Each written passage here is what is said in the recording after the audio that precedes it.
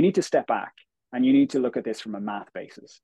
You need to look at this as if you were an actuary and you were running a risk model or you were running a pension fund. Most adults will die from one of three things. They're going to die from cardiovascular disease, cancer, or dementia. You know that if you get your risk factors right, the likelihood of you deferring the onset of cardiovascular disease extends considerably, up to greater than 10 years of extension.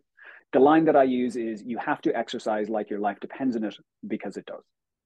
If you can't fit into the genes that you did your leaving cert in, you likely have excess visceral fat. Obesity is going to, in general, lead to excess visceral fat. And excess visceral fat is an engine of inflammation that is a huge contributor to cardiovascular disease, cancers, and dementias. The following conversation is with Dr. Paddy Barrett. Dr. Barrett is a cardiologist and expert in the field of preventive cardiology and everything heart-related. I found the conversation absolutely fascinating and very educational, full of practical hints, tips, and advice on how to improve your heart health and everything heart-related. Don't forget to like and comment and share with somebody who you think could benefit from hearing Paddy's advice. And to all those that have subscribed, thank you so much. I really appreciate each and every one of you. And if you haven't, if you could take 2 seconds just to hit the subscribe button, I'd really appreciate it. And it really helps the channel grow. Thank you so much.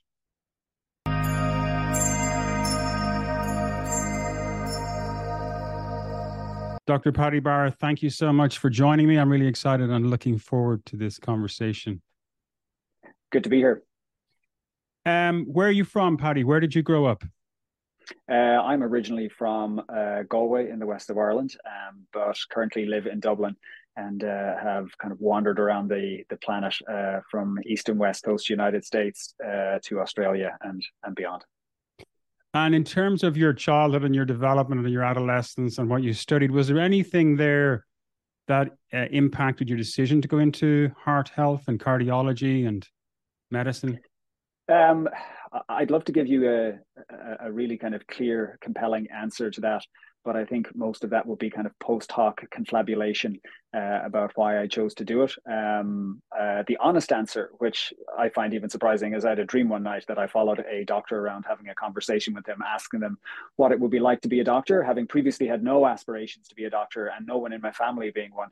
And then I woke up in the morning and I said, yep, that seems like what I want to do. And I put my head down and that's how I ended up here. Fantastic. So it's kind of inspiration from the gods, if you like. What are the keys to a healthy life? The way I look at this is it's a math problem. Too many people get frustrated with this confusing mess that we see online in terms of, should you do X and should you do Y, and should I have goat's cheese milk and should I eat vegetables and should I, it's this, mess of tactics in terms of how people approach this. And you need to step back and you need to look at this from a math basis.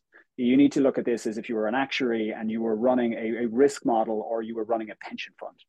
So you say, listen, okay, as an adult in the developed world, what is it that I am most likely to die from if I get to, say, 50 years and beyond? Beneath 50, the causes of death are things like car crashes, suicide, poisoning, things like that.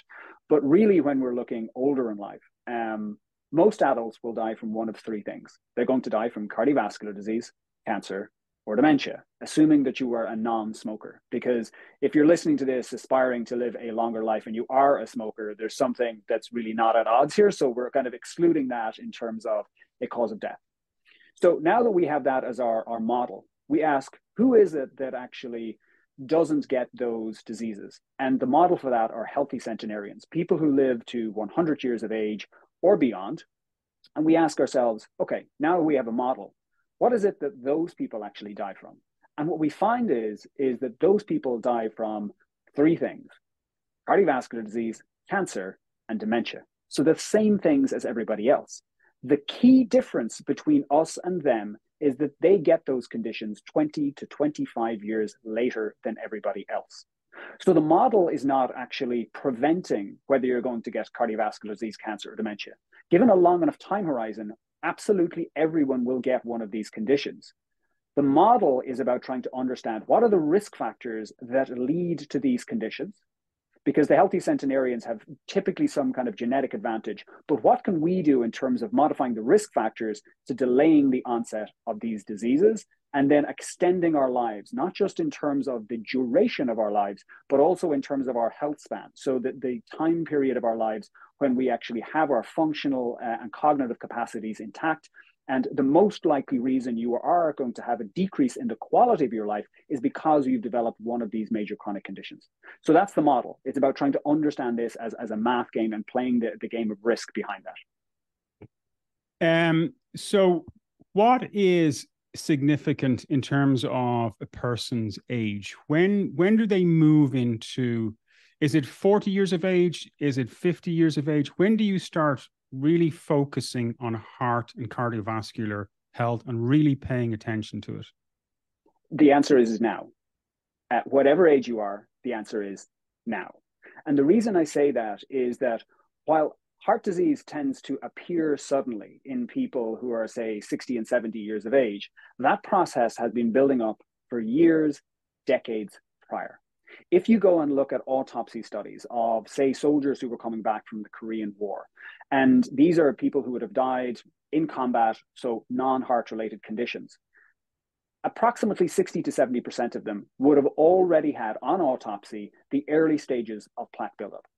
This finding has been borne out and replicated over and over and over again. Criticisms of those early studies would have been that most of them would have been smokers, for example. But again, when we look at heart transplant recipients in terms of who are acting as the ostensible healthy donors, when you look at their coronary arteries under a microscope, you can see that plaque in its earliest stages is already building up. We know that in children, and we know that even in newborns. When we look at their coronary arteries under a microscope, when people who've kind of died of non-cardiac related issues, often the earliest stages of plaque development have begun. So this is a process that begins immediately. And that is why the time to start thinking about your heart health in terms of optimizing your risk factors to delay the onset of the condition is now. You mentioned plaque buildup. How early in a person's life does that start? Are you saying it starts literally from straight away? Born? So I guarantee you that the probability of you having some form of plaque buildup, if we were to look under a microscope when you're listening to this podcast, means that you probably already have the earlier stages of plaque buildup. So it is a progressive condition. And you need to think of this like speed. So everyone is accumulating plaque throughout their life in their coronary arteries. And we always have to think of three categories. We have to think about risk factors that lead to that deposition of plaque and how fast it's going to accelerate. We have to think about the plaque itself, which is the disease. And then we have to think about the problem that actually arises from that plaque. And that is a heart event like a heart attack or a stroke. And as foolish as it sounds, you cannot die from a condition that you do not have. And you certainly cannot have a heart attack or a stroke in the sense of a plaque rupture if you do not have a significant amount of plaque. So therefore, you have to say, well, listen, my objective here then is to avoid a heart attack by minimizing the amount of plaque, by minimizing my risk factors that lead to the onset of that plaque. Now, the reality is that if you look at most case series of populations over time, there's a rough average about how fast people will accumulate plaque over time. So as you get older, plaque accumulatively increases in time. And we know this across multiple case series. There are certain individuals who have, say, certain genetic variants that make them immune to that in terms of they can have lots of risk factors, but they tend not to develop a significant amount of plaque. But again, those people are are rare in general. And then there are others who actually have other risk factors from a genetic perspective that are kind of giving us this situation where they're laying down plaque much earlier than compared to someone who will be an age-matched peer, and they're going to be at much higher risk of a heart event much earlier in life. And what most people don't realize is that if you look at the single biggest risk factor for heart disease is age. The older you get, the more likely you are going to have a heart attack. But if you look at the number of heart attacks that happen on an annual basis, more than 50% of those heart attacks happen at age less than 65 for males and approximately 1/3 for females.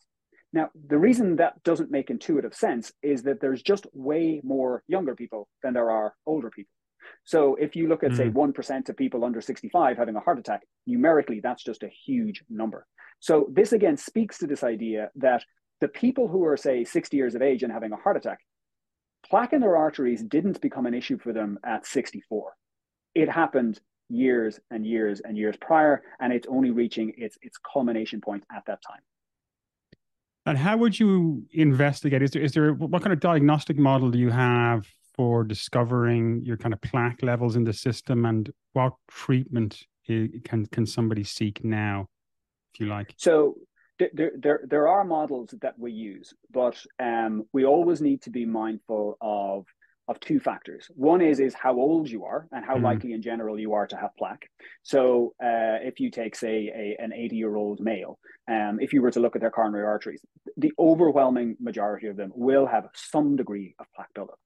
The second thing you need to consider is somewhat the inverse of that, is how many life years does that person likely have remaining? So if I went and I looked at a 30-year-old, male or female for that matter, and just say they had some risk factors, a little bit of high cholesterol, and they had an early family history of heart disease, and there are certain tests we can do in terms of scans that we can talk about that showed a very small amount of plaque in their coronary arteries. And when we see a plaque in the coronary arteries on a scan, that means it's very advanced plaque. This isn't early stage plaque. This is plaque that has gone through several stages of development, potentially has even kind of ruptured and healed and left this signature mark of calcification in the coronary arteries as a repair mechanism.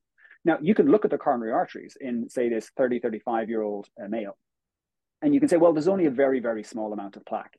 And that's true. It's a very small amount of plaque, but it is way more plaque than we would anticipate compared to an age-matched peer. So always we have to be asking ourselves, we have to look at the risk factors that go into the development. Are they being optimized? And we know that if you get your risk factors right, the likelihood of you deferring the onset of cardiovascular disease extends considerably, up to greater than 10 years of extension. So it's typically going to be looking at things like blood tests, which are standard blood tests, and more advanced lipid testing or genetic cholesterol testing or metabolic marker testing. Then you'll be looking at biometrics, things like your waist circumference. You're looking at visceral fat content. You're looking at functional capacity in terms of your VO2 max or lactate clearance thresholds. Then you're looking at certainly around imaging tests. The most commonly used is something like a cardiac CT, which is a CT scan looking directly at the coronary arteries to say yes or no, do you have any evidence of plaque in your coronary arteries? But interpreting those texts always requires context of thinking about where will you be compared to an age-matched peer. I think you mentioned it there already, but I just want to find out from yourself, what is a person's LPA levels and how does it impact risk? Okay, so Lp(a) is, the way we pronounce it is what's called Lp(a). The nomenclatures here can get quite confusing, but it's called Lp(a) or lipoprotein(a). Lipoprotein(a) is a modification of standard cholesterol. So if you think of standard cholesterol particles, so they're like a tennis ball. This tennis ball has a tail, and that tail is the Lp(a) tail. What we know is elevations in Lp(a), so the number of particles with the tail, are super common and probably the most common genetic cholesterol disorder there is. On average, it affects about 1 in 5 people. So I guarantee you know someone who has it, or there's a kind of a reasonably good chance that you have an elevated Lp(a). It is frequently not tested and is a very common reason for early heart attacks, and it is a genetic cause. So when I hear the story of Dad had a heart attack at 50 and his brother had a heart attack at 50, I'm thinking elevated Lp(a). And so often people will present to hospital with a heart attack at a young age. They'll say, listen, it's just genetics. There's nothing we can do about it. But in fact, many of these people have elevated Lp(a), and this is somewhat an offer of an explanation and also a therapeutic target in the future. What is happening when people experience palpitations or even perhaps irregular heartbeats? So palpitations are, put simply, the awareness of your heart beating. If you lie down at nighttime and you hear your own heart beating or are aware of your heart, the symptom is called a palpitation. Palpitations are more often than not benign phenomenon. So people can have some extra heartbeats. Some people are more aware of them. Some people are less aware of them. But it is an awareness of the beating of your heart. Where palpitations become problematic is when you get a disturbance in the electrical activity of your heart. And the goal that we're always trying to achieve is to match an electrical tracing with the symptom that you have of palpitations. Now, palpitations are to do with the electrical system in your heart. And when we are often referring to heart disease, or what we have been talking about so far, is more often about the plumbing in terms of buildup of plaque in the coronary arteries. And they're somewhat kind of different. There is a relationship between the two. And, but we always have to be careful about kind of categorizing each condition. We tend to use this broad umbrella term of heart disease, but when in fact, heart disease can encompass thousands of different conditions.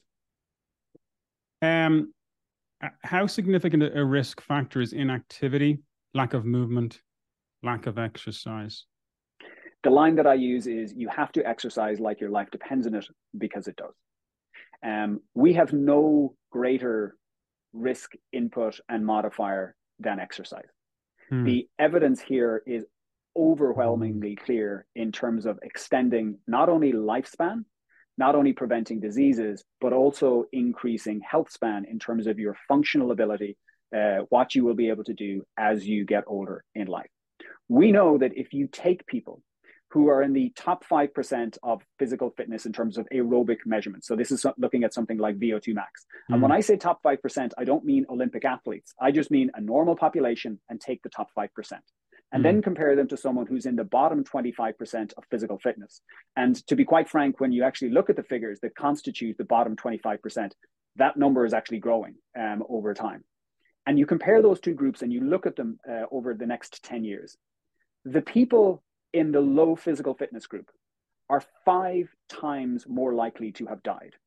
When you put people in the top 25% versus the bottom 25%, the difference is a 4-fold difference. There is absolutely nothing else we have in medicine that constitutes that magnitude of a change of benefit in terms of risk reduction in mortality, risk reduction in chances of dying from anything, risk reductions in heart disease, cancer, dementia, you take it. And the reality is that most people are not hitting their exercise targets. All of us are busy. All of us are struggling to actually get the time to do it. But the line that I use to myself and to all of my patients is that physiology doesn't care about your schedule. And if you're not doing it, you're not going to constitute, or you're not going to get those gains that are potentially on the table. And that's why I always say that you have to exercise like your life depends on it, because it does.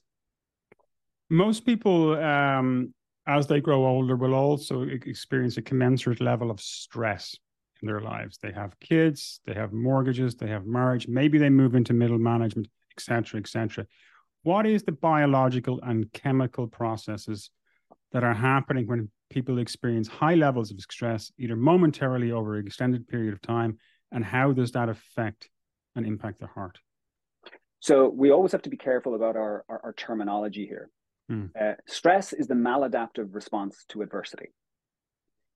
When I hear an alarm, a car alarm going in a car park, the alarm in and of itself is not stressful. It is my physical response to that. That is the stress. So how we navigate the adversity in our life, the adversity that will always come, the flood will always arrive, is about how we navigate stress. And so then when we look at those responses, we know that we're conditioned to deal with generally short-lived kind of acute responses. An alarm goes off, we need to move. That's how we stay alive. The challenges really arise when you result in a situation where you have low-grade chronic stress. And that is this continuous background stress that often your job or life actually entails. We know that typically higher levels of stress are experienced by those in lower socioeconomic brackets, and that cumulatively, for all the combination of reasons, can take about 10 years off your life. One of the challenges is when we're looking at stress is that there are both intrinsic issues related to stress, and then there are the secondary downstream consequences. We know that people who are experiencing regular stress are more likely to have abnormal sleep patterns. They're more likely to have higher cortisol levels. They're more likely to have higher blood pressure, and all these things that lead to cumulatively over time increased risk of cardiovascular disease. But one of the bigger issues that I think is that when people are chronically stressed, if you look at their cognitive well-being, the likelihood of their sleep going starts to deteriorate. If they're not sleeping right, they're likely more stressed. If they're more stressed, they're less likely to hit their nutrition targets in terms of what they should be eating, and they're also less likely to hit their exercise targets. And we know that fundamentally, when we're looking at the base of the pyramid that holds up all of our health, it's made up of 4 primary pillars, and that is exercise, nutrition, sleep, and stress. But the problem is when you get stress wrong, you get sleep wrong. And when you get sleep wrong, you get exercise wrong. And then you also get nutrition wrong. And then all the things that hold up the basis of all of your health fall to pieces. And you are only left with medications and procedures, which sometimes are absolutely necessary. But the reality is they shouldn't be seen as a substitute for a base foundation of optimizing those 4 pillars. And stress is key to those. Okay, a combined lifetime reduction of systolic blood pressure and LDL cholesterol can reduce a person's risk by up to 78%. I know we've touched on it, but could you just expand on that statement again there for me? Okay, so what this is referring to is cumulative lifetime exposure to low levels of, say, low cholesterol, low blood pressure. And the easy way to think about this is what would happen in the inverse if I treated it and reversed it. So you take someone, say, who's got high cholesterol, say a 40, 50-year-old male, and it's moderately high, and I lower their blood pressure by 1 point or, a couple of points, or I lower their cholesterol by a kind of a small degree. The likelihood of that making a major difference at a young age to their risk of a heart attack over, say, a short time horizon is low. But the magic of compound interest applies.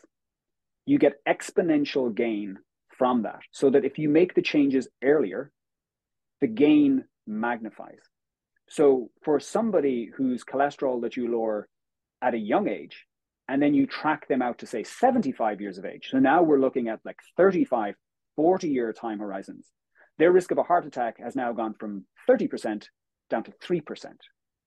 And so this is where you see a lot of this confusion about, say, certain interventions, and typically they're talking about drug trials, is that it made very marginal difference. The risk reductions were very small.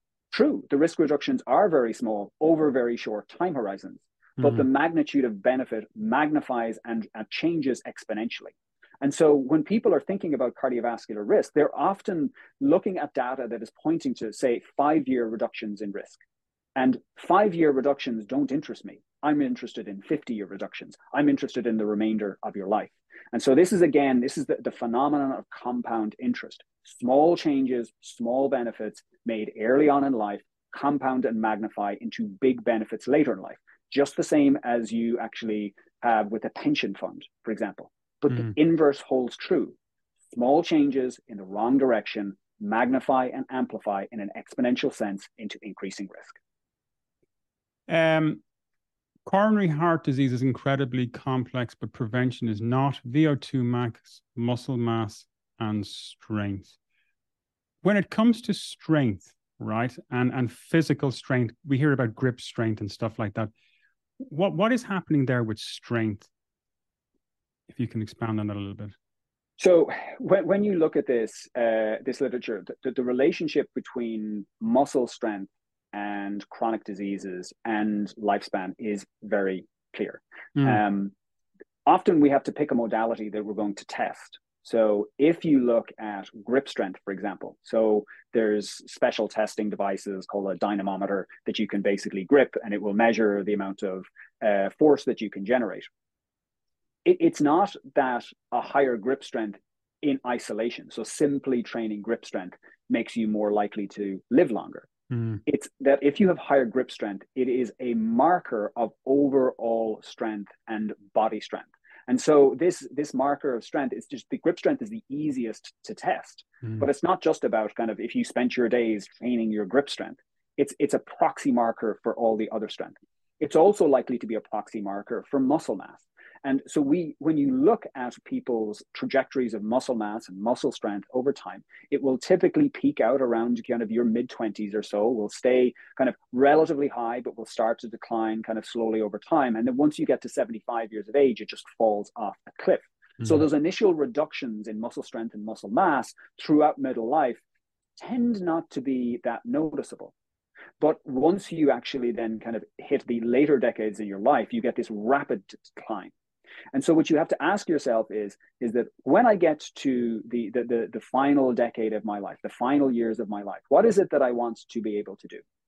And so for me, my objective is to be able to walk through an airport with a carry-on bag, bring it onto the aircraft, and then put it on the overhead locker by myself. So that requires aerobic capacity, it requires agility, mobility, flexibility, muscle strength, etc., to be able to do that. And that is a very good kind of real world test. But we know that you have to future discount.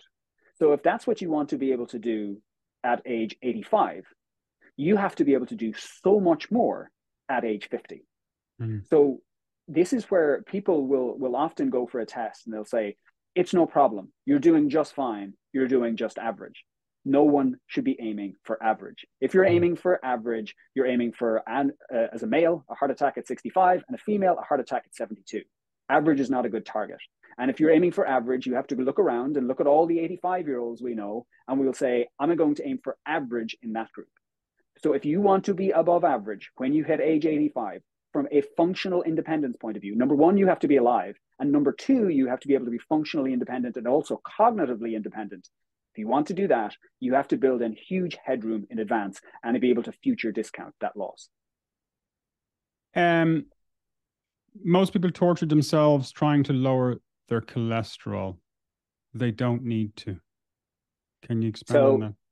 This is a common frustration that I will find in terms of one of the recommendations that are made, and this is a correct recommendation when someone has high cholesterol, is they should modify their diet in certain ways to reduce it. And for some individuals, they will have high cholesterol for dietary reasons. They have significant excess weight. Reducing weight will reduce cholesterol. Modifying your diet, reducing, say, saturated fats, for example, will reduce your cholesterol. But there's a huge percentage of patients who have genetically elevated cholesterol. And the magnitude of change or benefit that you're going to make by changing your nutrition alone is not going to be sufficient to get you to the lower bound target that we would typically aim for. So while I think having a good diet in terms of optimal nutrition is a really key pillar of living longer and preventing heart disease, you have to ask yourself, is it the appropriate tool exclusively for lowering cholesterol? So it will get you some of the way there. But the question is for many people who have genetically high cholesterol, it will be inadequate in isolation to get there. So I often have patients who have genetically high cholesterol and are told by various different people that they need to keep working on their diet and keep working on their diet and keep working on their diet. And they come back and they do everything right. And they've really stripped down to the core essentials. And their cholesterol has come down a little bit, but not substantially.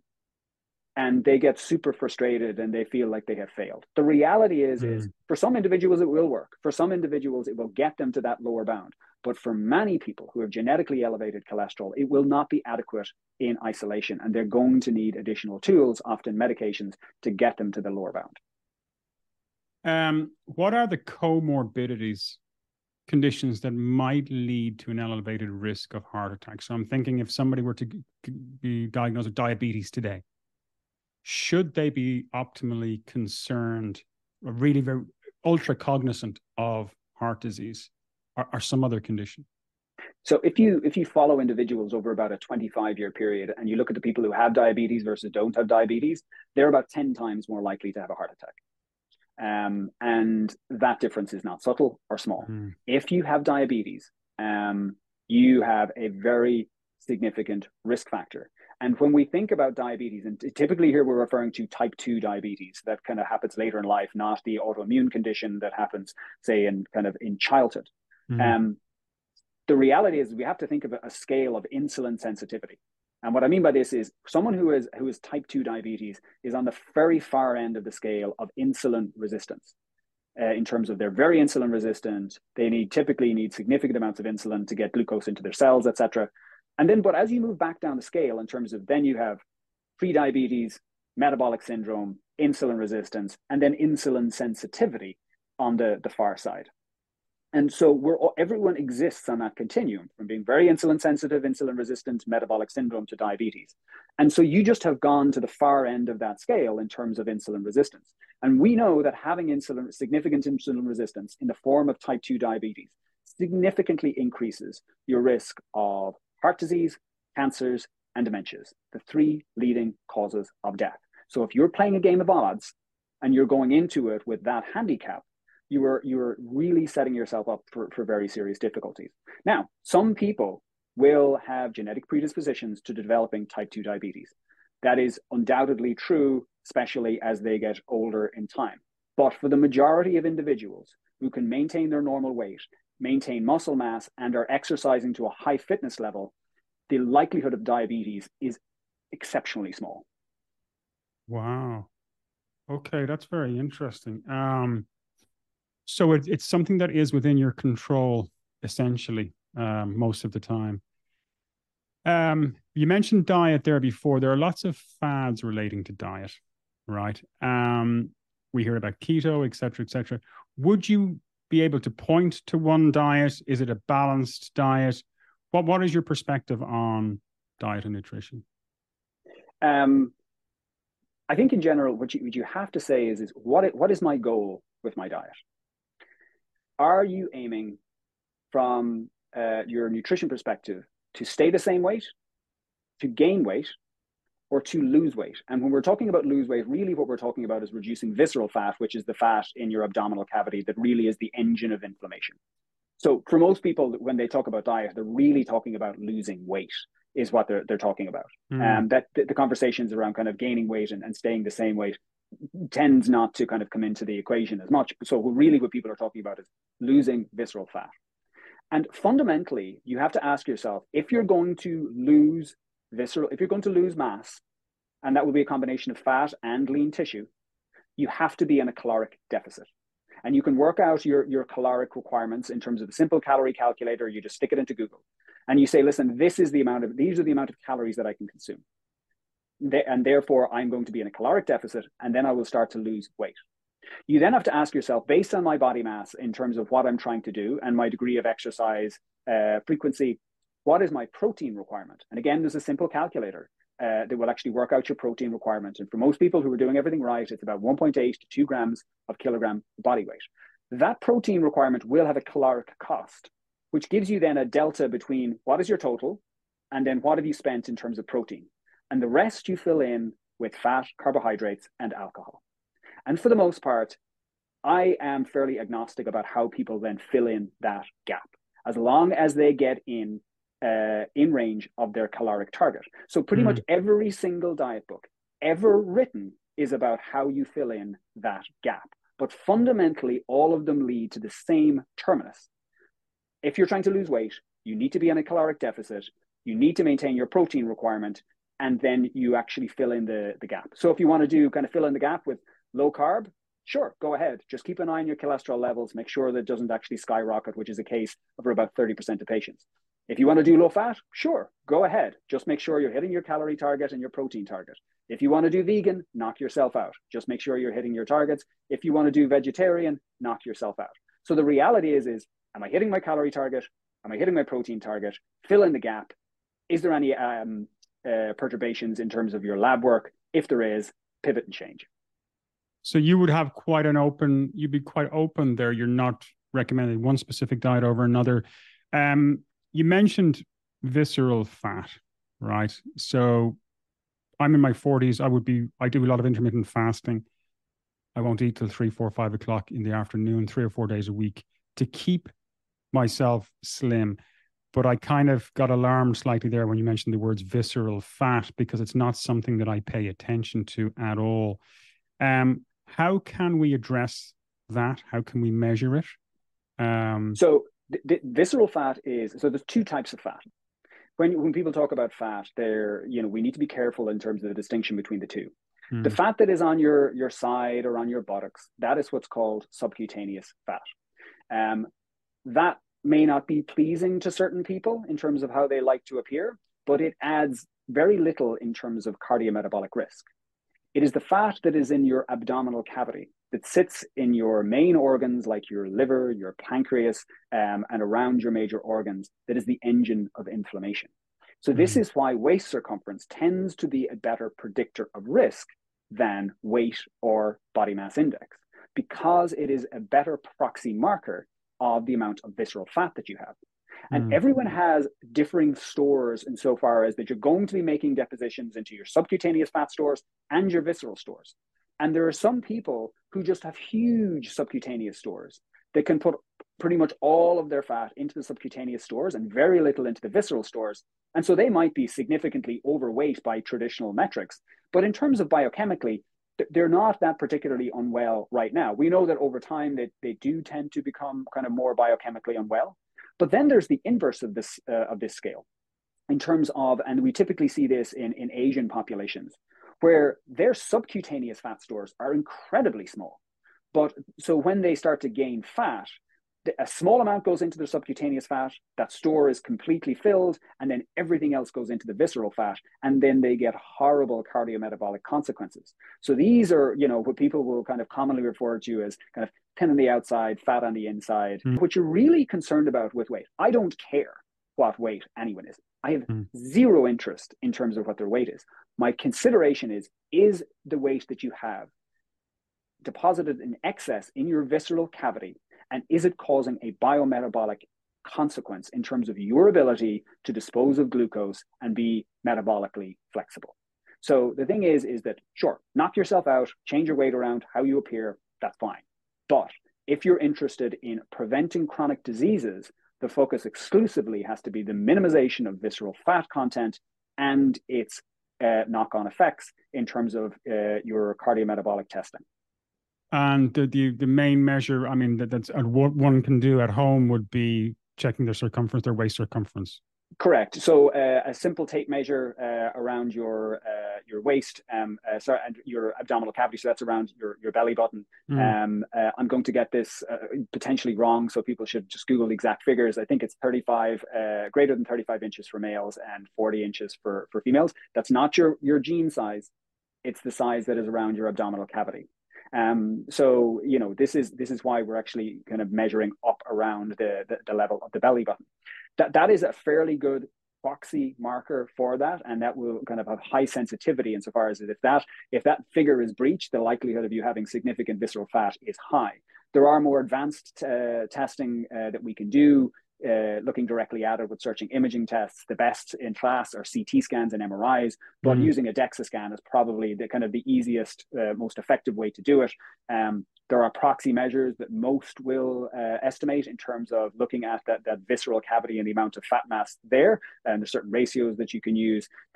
Some DEXA scanning technologies, there isn't any in Ireland at the moment, use visceral adipose tissue algorithms to actually give an estimation of the amount of visceral fat mass or areas. But again, so there's increasing levels of sophistication. But I think one of the easiest ways to do this, and people get really frustrated when I say this, but it just actually happens to be true, is that if you can't fit into the genes that you did your leaving cert in, you likely have excess visceral fat.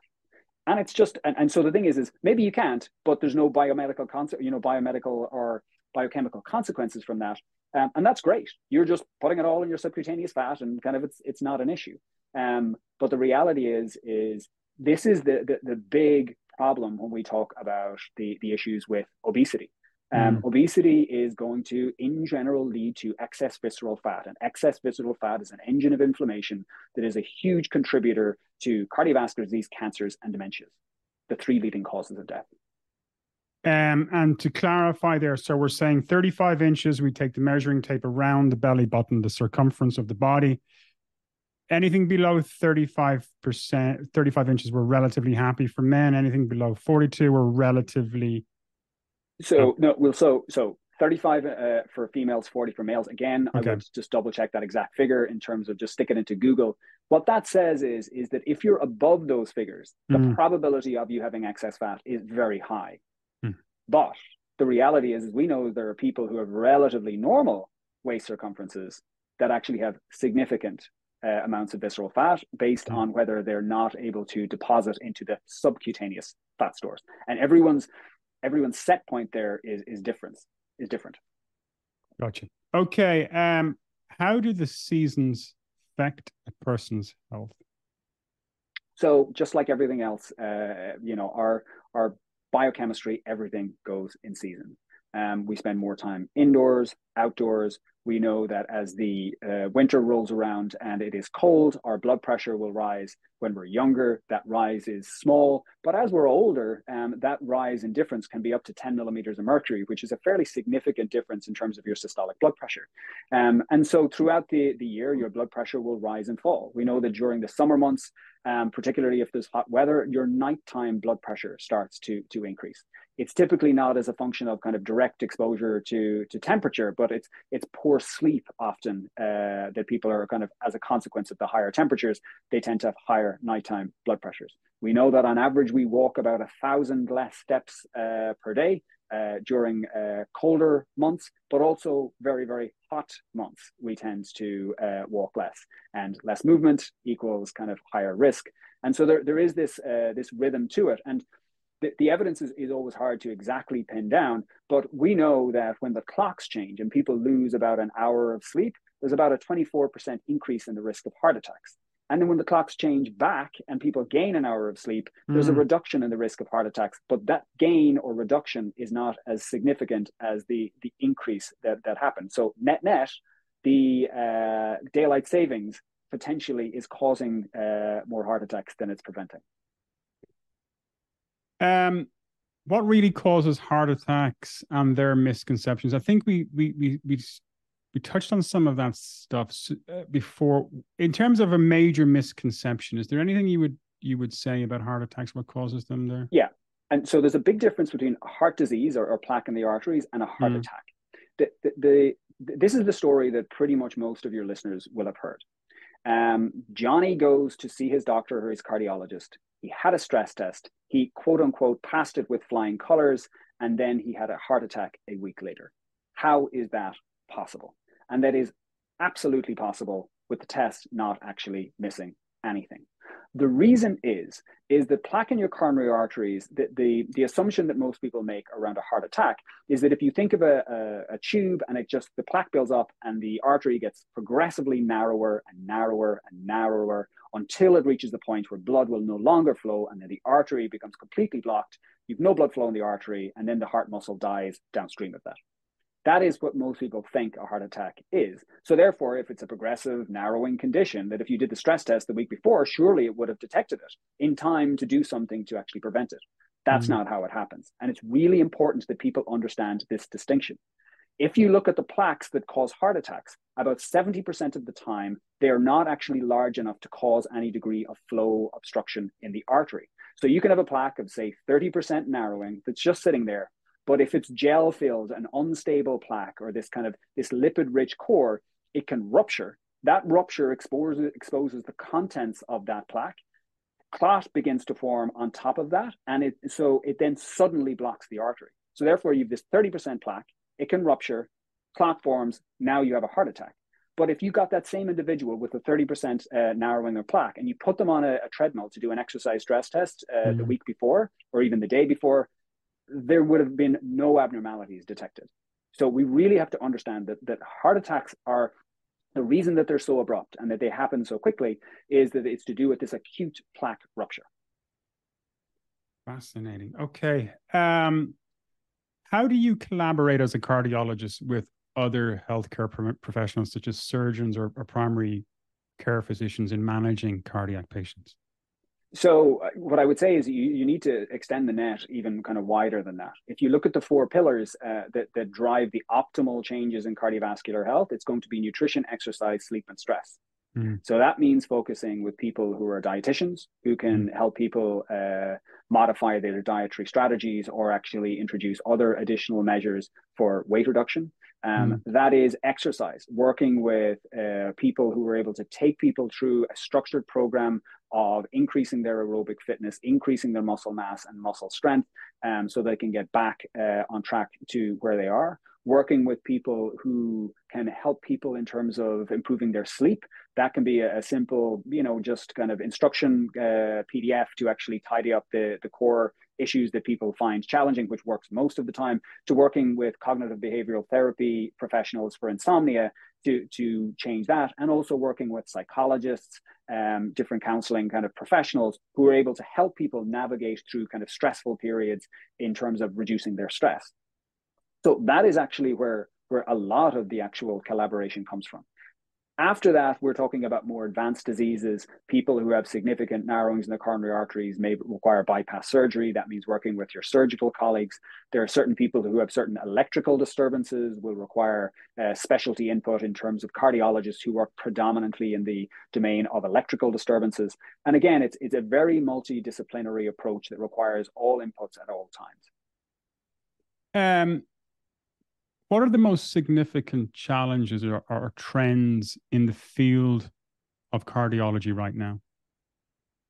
So if you look at the statistics in terms of, say, increasing rates of obesity and metabolic dysfunction and diabetes and pre-diabetes, you have to ask yourself, what is it that people are doing that's causing this? And the issue is that you have to look at the quotation of Charlie Munger, who says, "Show me the incentive and I'll show you the outcome." We live in a world that incentivizes us to make all the wrong decisions. And people, I think, overly punish themselves because they're not hitting their targets from an exercise perspective. They're not hitting their targets from kind of a dietary perspective. They're not hitting their targets in terms of sleep. Or maybe they're kind of constantly kind of stressed out and take whatever else goes with it. The reality is our modern world has incentivized us to make poor decisions across all of those domains. And they are the domains that are going to have the biggest magnitude of impact on our health. If you take a simple example of when you stop to put fuel in your car, why is it that you actually would consider also buying lunch, or that you can't actually approach the counter to pay for it without being absolutely inundated with colorful advertising to actually put something in your mouth that is really not going to be good for you? As a child of the 1980s, I remember when filling stations just used to sell fuel. And you have to look at it in terms of, look at the environment if you go through an airport.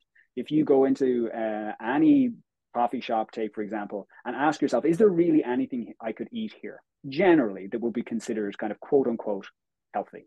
And the reality is there isn't. If we look at our food environments, if we look at our environments in terms of how we've set up our sleep patterns, our distraction patterns in terms of the devices that we use, the expectations that we have on ourselves in terms of how we should work and what we should do and how we should devote our time, show me the incentive and I will show you the outcome. We are incentivized to do all of the wrong things. And so therefore, the challenge here is that if you really want to change this at a population level, to make the biggest difference for the most people, you need to change the environment. But that environmental change happens slowly. It typically requires policy change. That is large investments. But the problem with that is it takes time. Mm-hmm. And in the interim, we then have to ask ourselves, well, we can't be reliant on that environment changing around us. We are in an environment that is highly incentivized for us to make a bad decision. So we have to say, how are we going to navigate as individuals in that environment? And where are our pain points? Why are we falling down? And do we have the scope to do what is necessary to optimize those 4 pillars that I talked about? Mm. And for some people, that means making small changes. And for some people, that means making major changes. And you have to ask, what are your priorities and how you're going to hit those targets? Because most people are sincere about their health, but maybe they're not serious.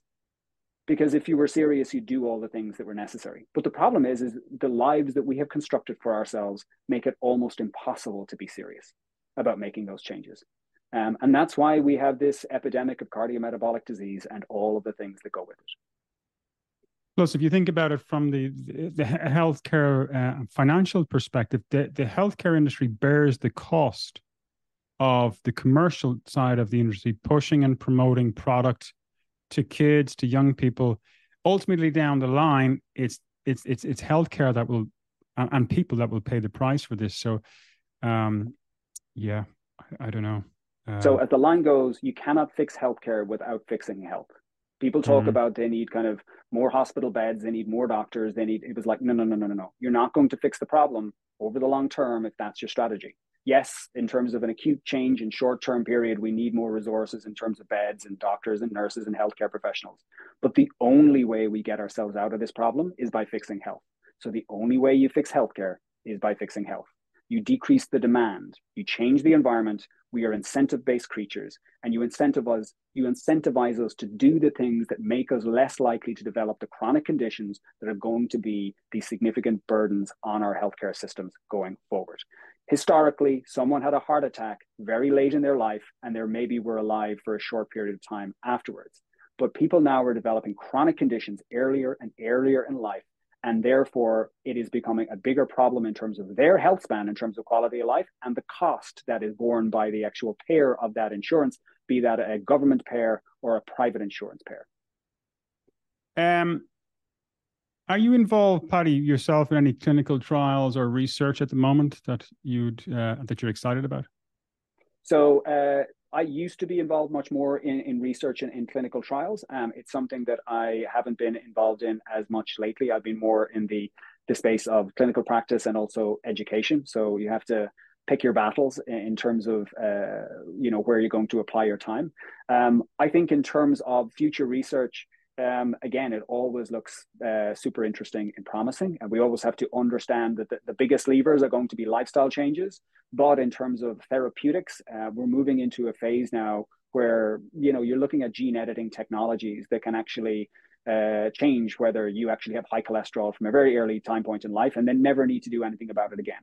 We talked about elevated LP(a) levels, and there are kind of initial strategies that are actually looking at gene editing approaches that if you find that individual who has that gene variant who increases their risk, you can use a single gene editing approach early in life and you can just eliminate that risk there and then. We're looking at different ways of, say, lowering cholesterol that are just going to eliminate the need for, say, taking a medication on a daily basis. One of the things that I always say to my patients who say, when I'm prescribing a medication, they say, well, I need to be on this for life. And my tongue-in-cheek answer is you're not on it for life, you're on it till something better comes along. And there are better things coming along.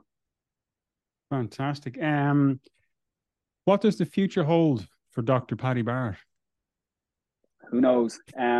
So my general kind of takeaway is that I'm man most likely to run away with the circus. And I think for me, I want to be an education portal for people who are looking for a more kind of sensible approach to optimizing their health.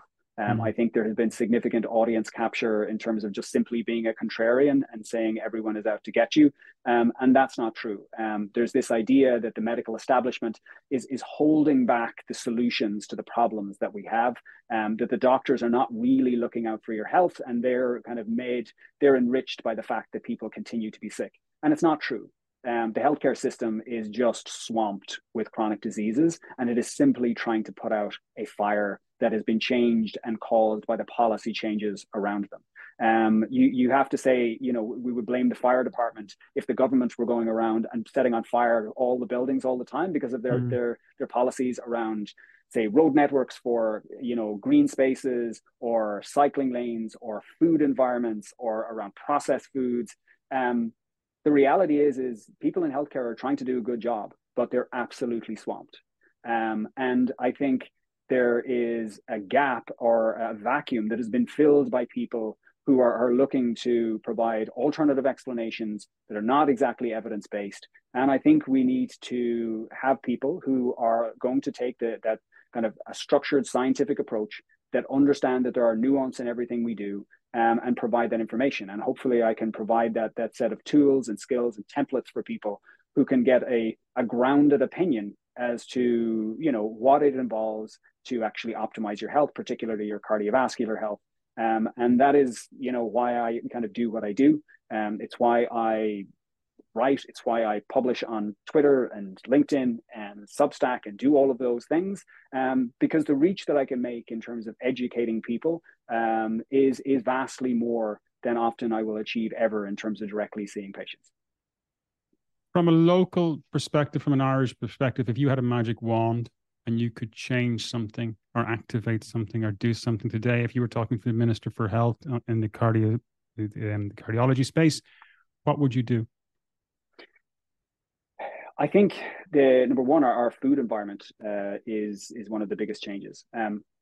If you look at the changes in heart disease and death from heart disease, although it is a leading cause of death, the death rates have dropped by about 50 to 70% across most developed nations. The reason for that was because, in effect, we banned smoking. The rates are potentially going back up again because of increasing rates of diabetes and prediabetes and metabolic dysfunction. But we've eliminated smoking. That was the real big killer in the room. But policy change alone, the ability of a government to actually change the infrastructure of a society almost single-handedly has made the biggest difference in cancer rates and cardiovascular disease across nations. And so if you can actually take that same model and apply it to our food environments and also our physical environments to give people the opportunity to physically move more and incentivize them to move more, not to tell them that you need to get out and whip them that you need to do exercise. People's natural state is if you're given the opportunity to do those things and they're incentivized in a positive way, that they will do them. So what we have to do is we need to change the incentives. And we need to change the incentives about how we work, how we spend our time with our family, how we spend kind of time asleep, in terms of how we move in the environment and how the food groups that are available to us.